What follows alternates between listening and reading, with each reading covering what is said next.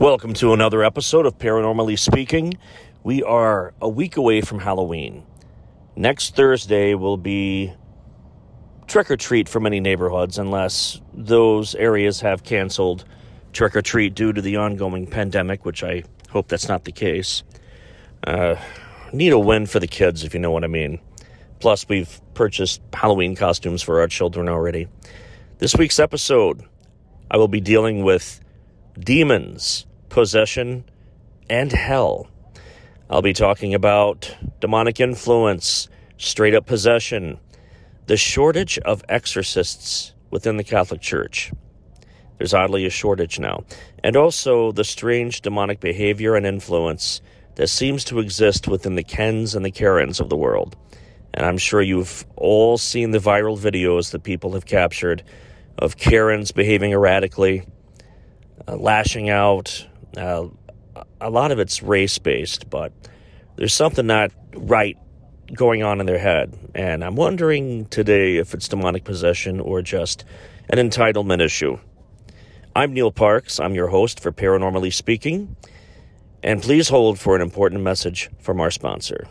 Available to order now, my first audiobook, Neil Parks Presents Truly Terrifying Tales, narrated by me. It's ready to order and download on Bandcamp.com. My other books, of course, are always available to order on Amazon, Barnes & Noble, and Lulu.com. You can also order t-shirts that I designed that I normally sell at conventions, festivals, lectures, and my book signings. I always have the 9-inch tall 3D printed Bigfoot silhouettes available, and last spring my first children's book was released. It was written by my good friend and fellow author, R.L. Walker. I illustrated this book, and it was a major shift in gears for me, considering that my writing and art style has always been dark and scary. To order any of what I just mentioned, you can also go to my email, which is parksparanormal@gmail.com. That is parksparanormal@gmail.com. Standing by. What a list I have compiled here of different demonic entities, names, locations, ages, basic information of the types of demons, which I call the complete guide to demons in the underworld. One of the most common ways the types of demons are classified in the study of demonology is by domain. When types of demons are classified by their domain, the demons are attributed to a specific activity such as mortal sin, knowledge, questionable behavior that some people may be prone to, or certain misfortunes, sickness, or addictions. Each demon within its domain has its tasks and abilities according to their authority, and each demon interacts with humanity in their own unique way.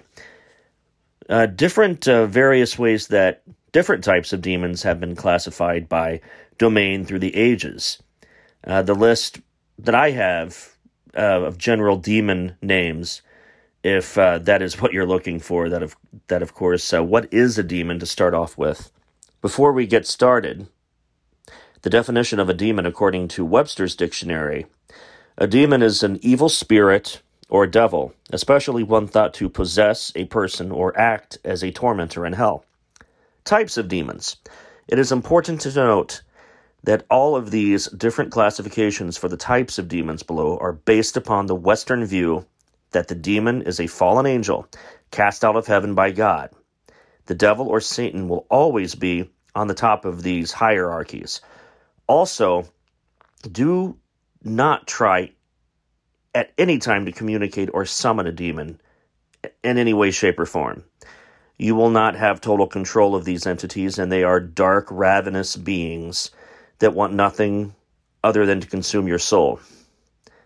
Demons in the Testament of Solomon. King Solomon purportedly wrote one of the earliest works in Western culture, where types of demons are classified by domain.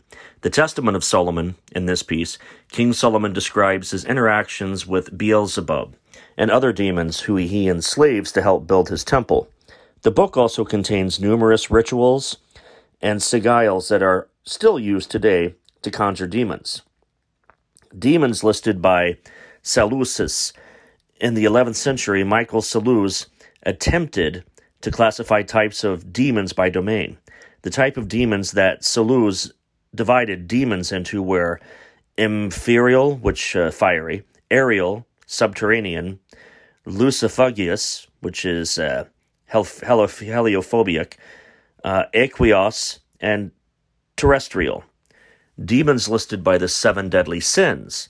Deadly sin number 1, pride, the lantern of light, an anomalous English Lullard tract often attributed to Wycliffe, was also unknown at that time, a work that is now believed to be written by Wycliffe himself. The book categorized types of demons based upon the 7 deadly sins. These types of demons that Wycliffe used would be later found in the books by John Taylor, the water poet. St. Catherine of Siena, attacked by demons. Deadly sin number 1. Deadly sin 1 is demon Lucifer. Deadly sin number 2 is envy, Beelzebub. Number 3, wrath, Satan. Number 4 of the deadly sins, sloth, which is Abaddon. Deadly sin number 5, greed, which is Mammon. Number 6, the deadly sin and the demon for gluttony is Belphegor. Number 7, the deadly sin of lust is Asmodeus. Spina's list of demons inspired by different legends and stories of his time. Alsphonios de Spina in 1467 classified demons by incubi and succubi, demons that have sex with the living. Demons of fate, otherwise known as the angel of death. Wandering groups or armies of demons, otherwise known as legion. Familiars, which are animal spirit guides for witches and warlocks, who are considered personal demons. Druids. In German folklore, it is an evil spirit that causes nightmares. Cambions and other demons that are born from the union of a demon with a human being, which is also Nephilim. Mischievous demons, which are imps and worker demons. I've encountered many of those upon investigations. Demons that attack clergy. The Exorcist is a prime example of that. Demons that entice people into the occult and witchcraft. Bensfield's types of demons. In The Prince of Hell by Peter Bensfield in 1589, different types of demons again are classified by the 7 deadly sins. The only exception is that the names of the demons are slightly different than Lantern of Light. Number 1, Lucifer is pride. Mammon is once again greed. Asmodeus is lust. Leviathan is envy. Beelzebub is gluttony. Satan is wrath. And Belphegor is sloth again. The King James Bible's version of demons. Several years prior to the King James Bible, in 1591, King James wrote, Demonologeg. Demonologeg separates demons into 4 types based on what that devil causes torture on the living and the dead. Spectra, in the modern world referred to a haunting, spectra or spirits of the dead that haunt places or objects. Obsession, ghosts or spirits that haunt people. Possession, demon or spirits that take over the actual body and soul of the living, and that only happens to the willing. Fairies, spirits or demons that give advice to the living. They commonly live within heavily wooded areas and places of enchantment like Ireland and Scotland. Types of demons according to Michaelis, types of demons that Sebastian Michaelis has in his own book, The Admirable History, were given to him by the demon Berith. When he was exorcising a nun, his classification system is based upon the sin the devil tempts the living to commit. First hierarchy, princes of fallen angels. Beelzebub, the demon that tempts men with pride, is opposed by St. Francis of Assisi. Leviathan, the demon that tempts people to give into heresy and is opposed by St. Peter. Asmodeus, the demon that tempts men into wantonness, is opposed by St. John the Baptist. Berith, the demon who tempts men to commit murder, is opposed by St. Barnabas. Aztaroth, the demon tempts men to be lazy, opposed by St. Bartholomew. Verine, the demon tempts men with impatience, and he is opposed by St. Dominique. Grizil, The demon tempts men with impurity, opposed by Saint Bernard. Son Elan, the demon tempts men to hate, and he is opposed by Saint Stephen. The second hierarchy, of course, demons of powers, dominions, and virtues.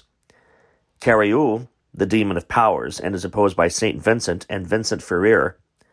Carnival, this demon tempts men to obscenity and shamelessness, and he is opposed by John the Evangelist.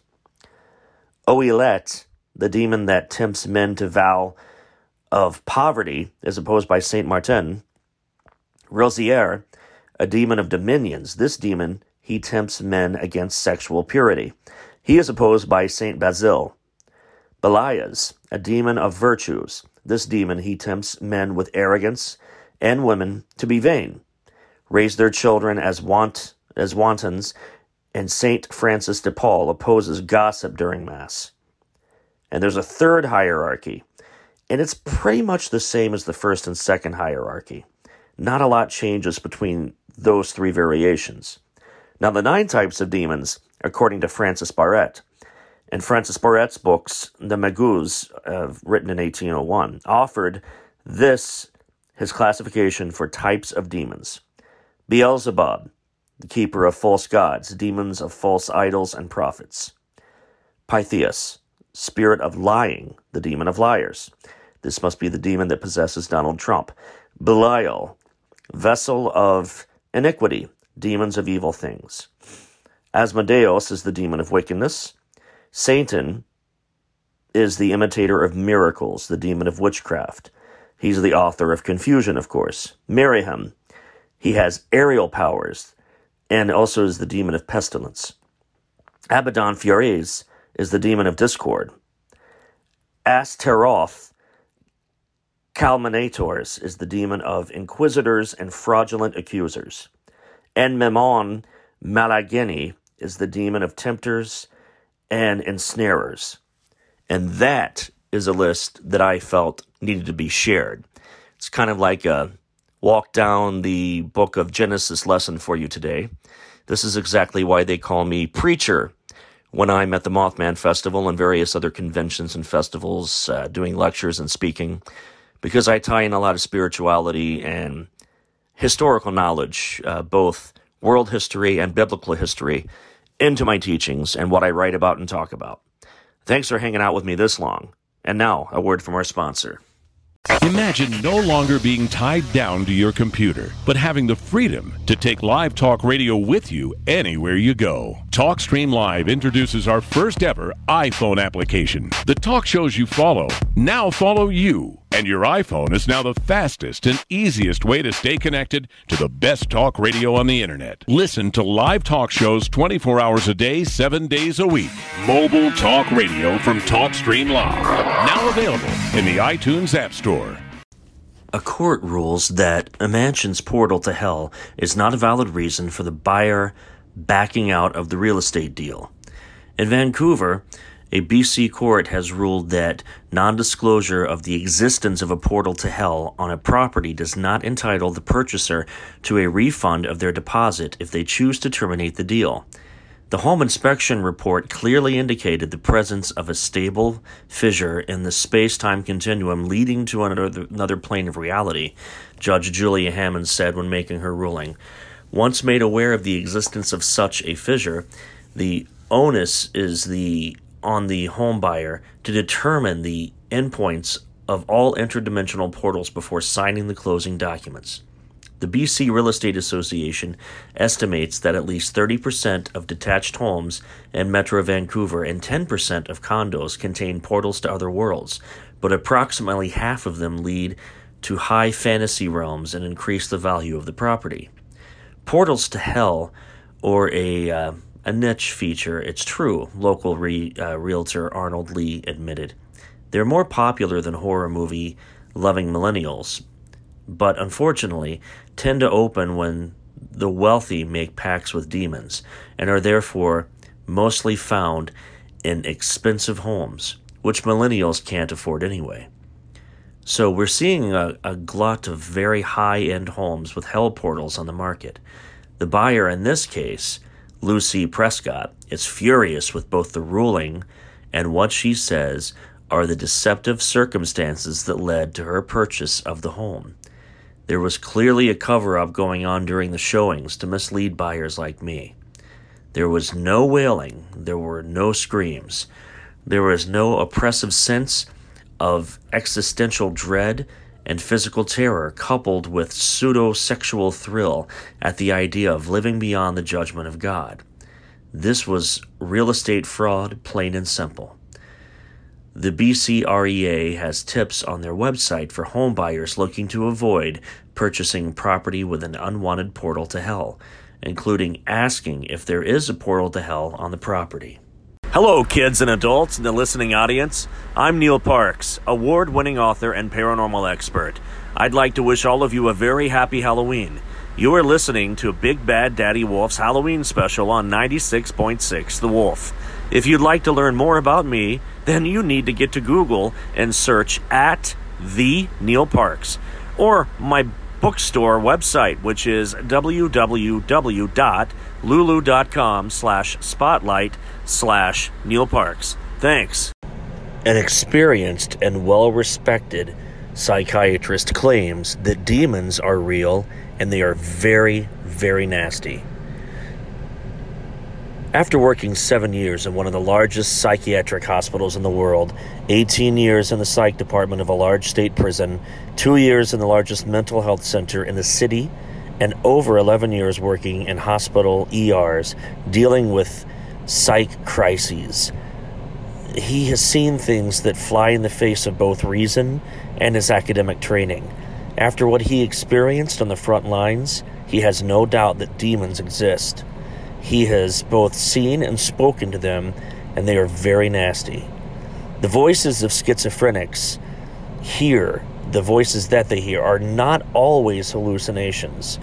Many times, as psychiatry maintains, the psychiatrist insists that if you give these so-called hallucinations any attention, such as questioning patients about their nature, you are making these patients worse, according to experts, ignoring their demands to not query these patients. Now, this psychiatrist found that the voices that some schizophrenics hear run well-defined and predictable and destructive patterns, very different from common hallucinations.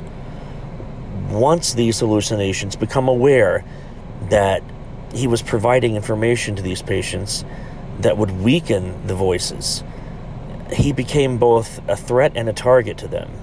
It became clear that what psychiatry insisted was merely hallucinations were not always the case, but being aware of what was going on around them.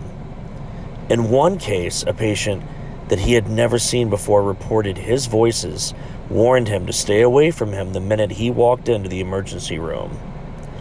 Providing people with knowledge of the existence of this menace and how they manifest in our lives is last thing these demonic entities desire. They want to go on believing that in this age of science, demons are fictional. A maniacal throwback to medieval and prehistoric days. Tales of the uneducated. They are thrilled that you ignore the 23 or more times Jesus mentioned in the New Testament casting out demons, and even more pleased when you view the Bible, both Old and New Testament, as irrelevant to this issue. They prefer you to believe that science is just that, and God is dead, and demons don't exist. The Christian and the Hebrew faith speaks very heavily about the dangers of demonic forces, about our battles on earth will not be against physical entities, but against the supernatural, the unknown, the unseen, the spiritually damning. It's so much easier for these evil entities to go about their destructive work in stealth when their existence is denied by the millions upon whom they prey. Like a tapeworm whose victim is ignorant of its presence. They don't want you to know they exist. This isn't about religion. This is about understanding that spirits exist and that evil spirits fear love and certain phrases from biblical text as well as the Hora. The information that upsets them the most, is to which they react the strongest, is your becoming aware that they feed off of you. They really hate when you learn their names. They drain and steal your life energy. In order to do this, they must first turn your emotional state negative. It is only negative emotional energy that sustains them. Look at the state of the world today and their negative influence, and the production of negative emotional energy becomes very clear. They want no interference with their food source, that being us. They don't want you to have a family or friends, or for you to be educated about how to interfere with their attacks. They want you isolated and alone. They hate when you go to church or read the Bible, or any spiritual scripture for that matter, and will attempt to convince you that these activities are boring and fruitless. They do this in a manner least suspected, by inserting ideas in your head and then attempting to convince you to believe and act on them. Often your own detriment. This is their way. Being aware that demons really do exist is the first step toward countering and eliminating their negative influences on your life. If you look back upon your life, you will see that when you get into a negative funk, your energy disappears. You can't get anything done. No one ever questions where their energy reserve has gone. Many schizophrenic patients reported they can actually feel their energy leave when they are attacked by their demonic voices. Despite the one-to-one correlation between the appearance of the voices and their energy disappearing, they are not permitted awareness of this connection.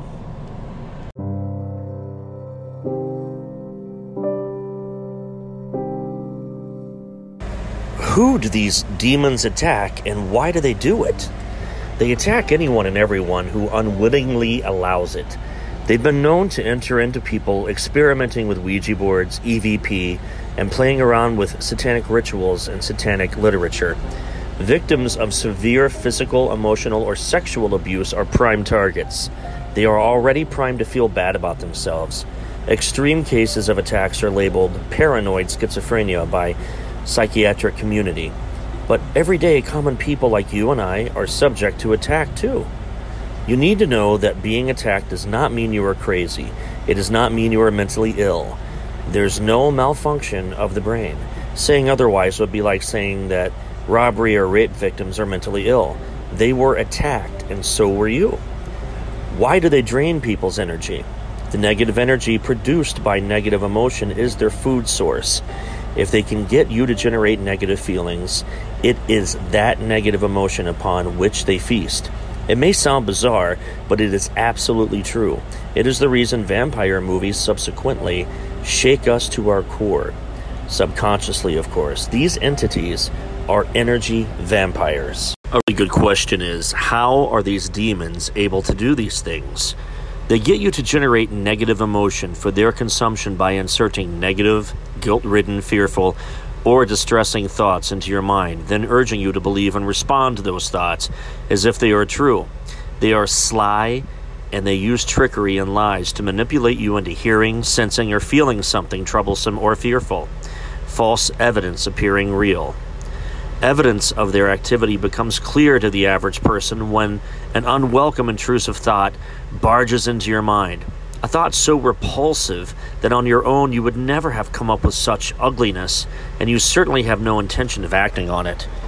You intuitively feel that such a thought is wrong, not yours, and does not belong in your mind.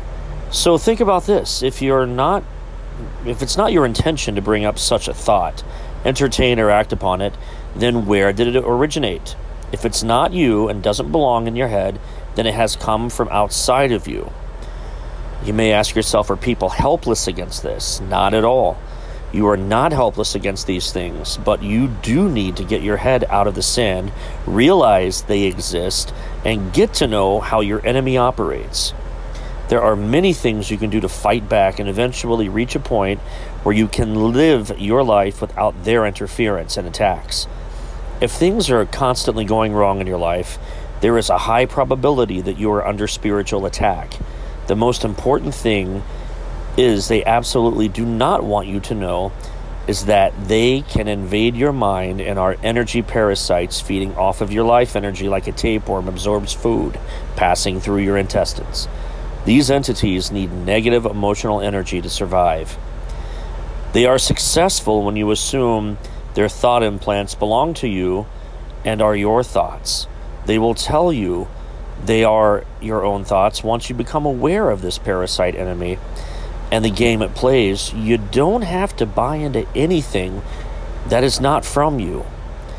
You are a higher spiritual source. This is not a physical war, it's a spiritual one, and it's as serious as it gets. It may surprise you to know that these parasites have complete access to your memory. In the case of one patient, for this doctor, they brought up guilt-ridden behavior that she had forgotten for years. They can and will find the most negative and guilt-provoking incidences they can find in your mind and bring them to your awareness. Then they continue to rub your transgressions in your face as long as you don't forgive yourself and continue to generate negative emotion. All negative thoughts they insert into your mind about yourself are custom designed to make you feel guilty, angry, worthless, helpless, and hopeless. Remember the times you've obsessed over past transgressions and just couldn't get something you'd done wrong out of your mind? If only I had not done that, said that, things would be different. If only I could take that back, life would be better. If only I'd been there, that would not have happened. This is them at work. The longer they can keep beating you up and allowing you to beat yourself up, the more negative energy you generate and the larger the feast you provide for these parasites. They then use your own life energy against you, fostering conflict and turmoil and insisting others can't be trusted. Roswell, UFOs, flying saucers, alien abduction. Are we alone? Information regarding this and many other questions about the unknown are only a click away at www.theufostore.com. TheUFOstore.com offers hundreds of DVDs about UFOs, aliens, crop circles, conspiracies, Bigfoot, suppressed science, ancient mysteries. Log on to www.theufostore.com and request a free UFO Store catalog. TheUFOstore.com, the largest selection of UFO products on the internet. Well, there appears to be a shortage of exorcists within the Catholic Church. In fact, there was a recent calling from priests on the Catholic Church to appoint more exorcists. Father Pat Collins told the Irish Catholic newspaper demand for exorcism services had risen exponentially in recent years. A renowned Irish exorcist and priest has called on the Catholic Church to appoint more exorcists. Father Pat Collins, Dublin-based priest, said the church needed at least one trained exorcist for each diocese, as he gets messages daily from people looking for his help. The priest said the Catholic Church was out of touch with reality, as they are sending sufferers of possession to psychologists instead of performing rituals. Father Collins told the Irish Catholic newspaper demand for exorcism services had risen in recent years. What I'm finding out desperately is people who, in their own minds, believe rightly or wrongly that they are being afflicted by an evil spirit, said Father Collins. I think in many cases they wrongly think it, but when they turn to the church doesn't know what to do with them, and they refer them on or either to a psychologist or somebody that they've heard of that is interested in this form of ministry. And they do fall between the cracks and are often not helped at all. The Catholic Communications Office has previously said the church did require that each Irish diocese have a trained exorcist, someone who knows how to distinguish the signs of demonic possession from those of mental or physical illnesses. In 2011, the Catholic Church warned that a surge of Satanism, facilitated by the internet, had led to a sharp rise in the demand for exorcism, and a 6-day conference was held on the subject, which took place in Rome, Italy. And here's my son and I talking about cursed and haunted movies.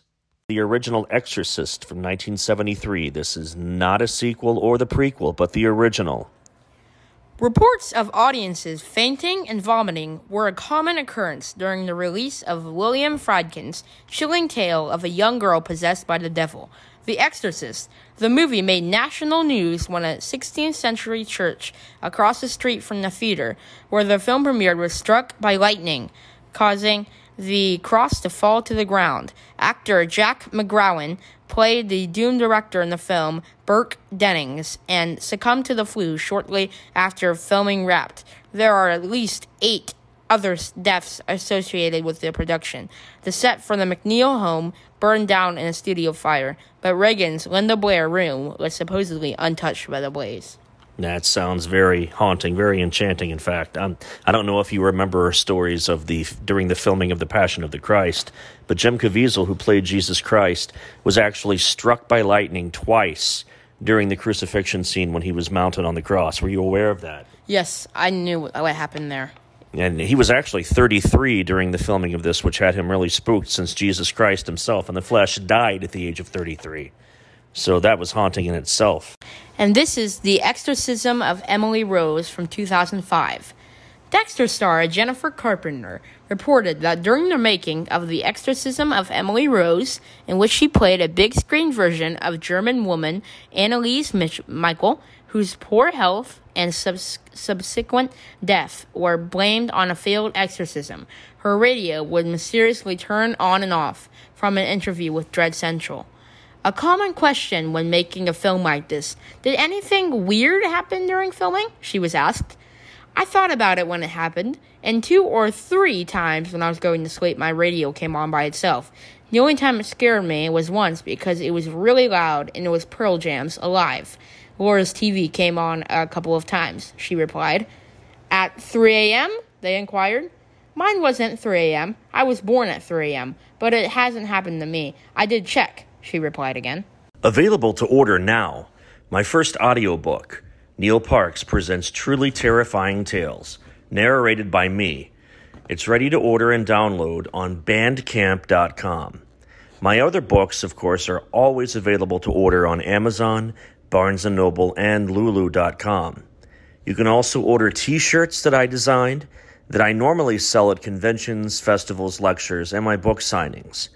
I always have the 9-inch tall 3D printed Bigfoot silhouettes available, and last spring my first children's book was released. It was written by my good friend and fellow author, R.L. Walker. I illustrated this book, and it was a major shift in gears for me, considering that my writing and art style has always been dark and scary. To order any of what I just mentioned, you can also go to my email, which is parksparanormal@gmail.com. That is parksparanormal@gmail.com. Standing by. Monster.fandom.com. That's monster.fandom.com. Well, it's that time again. Sorry the show has come to an end, for the week anyway. I'm out of stuff to talk about. I've run over a little bit on my designated time set for my podcast because I don't like to go over for too long. Generally speaking, you can keep an audience's attention captured for a good 20 minutes or so. So I try to keep it interesting. Join me again next week when I talk about more weird stuff, share some crazy stories, and focus heavily on the week leading up to Halloween, because it is upon us. Next Thursday will be trick or treat for some places. Hopefully you get to enjoy it and get to celebrate it. Otherwise, if you can't go trick or treating because of this pandemic, just hide some candy in your house. Have your kids still dress up, look for it. Make it like Easter. Hide some candy in a big, giant plastic apple or pumpkin or something, and then hide them throughout the house. Have your kids dress in costume and look for them. It would be fun and safe. Have a great weekend. Thank you so much for sitting through all of this with me, and take care of yourself and be good to each other. Neil Parks signing off.